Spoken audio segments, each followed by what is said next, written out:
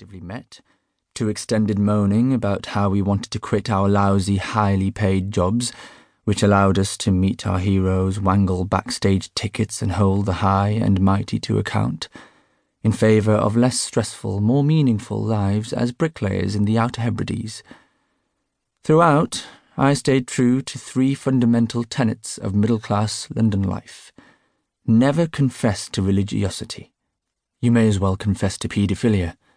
Never admit to being impressed by a celebrity you've met. You may as well confess to paedophilia. And always moan about your job. It seems the price of a flash job in your 20s is self-loathing. In practice, this meant suppressing the fact that there was once a time when I prayed for an hour every day, concealing the fact that had entered the number of every celebrity I'd ever interviewed into my mobile phone, and ignoring the voice of the Indian immigrant in my head, which, during the Hebridean bricklaying fantasies, kept on muttering, "There's a lot to be said for an office job and an opportunity to contribute to a money-purchase pension scheme." The evening ended with a spilt glass of red, a group rendition of Elton John's Rocket Man, and the embittered charity worker living upstairs asking whether we knew what time it was. It was 3 a.m. Laura and I were in bed soon afterwards, and 5 hours later, I was reaching blindly for her Jacob Jensen alarm clock, dragging myself out of her John Lewis bed and brushing the cobwebs from my teeth with her Paul Smith toothbrush. I fixed myself a breakfast of muesli and unconcentrated orange juice and, on hearing deathly murmurings drifting from the bedroom, went in to say goodbye. "You okay?" She had a sweet way of sleeping curled up in the middle of mattresses. "Feel sick."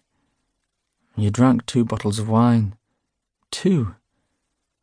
I kissed her on her forehead and passed the Evian from her bedside cabinet. "Why didn't you stop me?"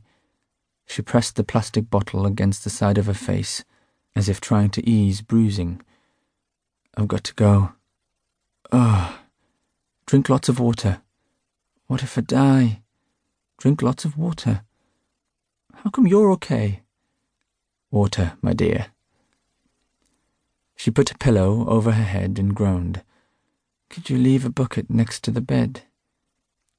Leaving the flat, I headed off to what I called, with the compulsory irony of my trade, the packy shop, where I picked up an edition of the national newspaper I worked on, to check whether they had run an interview I'd conducted with a prominent media personality.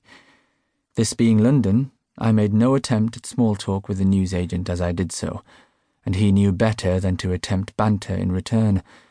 And on the way to the tube station I proceeded not to give the time of day to the embittered charity worker from upstairs who was walking down the street in Birkenstocks, having most likely spent the morning washing lepers or helping violent lunatics reintegrate into the local community, the spaced-out German banker whom I'd never spoken to and who lived below Laura, the teenager whom I'd never spoken to and who lived with the Spanish architects next door to Laura, and the postman I had down as a madman because he was forever smiling and trying to wish people a good morning.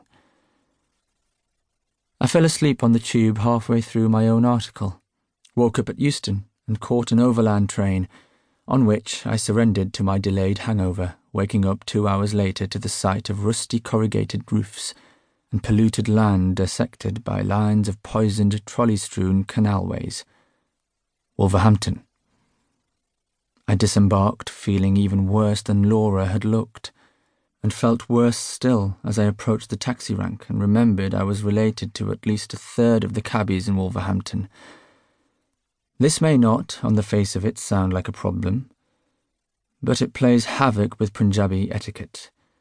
The cabbie, on seeing you are a relative, will feel honour-bound not to charge you, but you, knowing the cabbie will have been queuing for some time for a lucrative fare, will feel honour-bound to insist he takes payment. Like so many social interactions in the Sikh community, the encounter will end in a kind of wrestling match, with one person trying to thrust money on the other refusing to accept, and both people ending up offended and possibly physically bruised by the other's persistence. That afternoon, with my head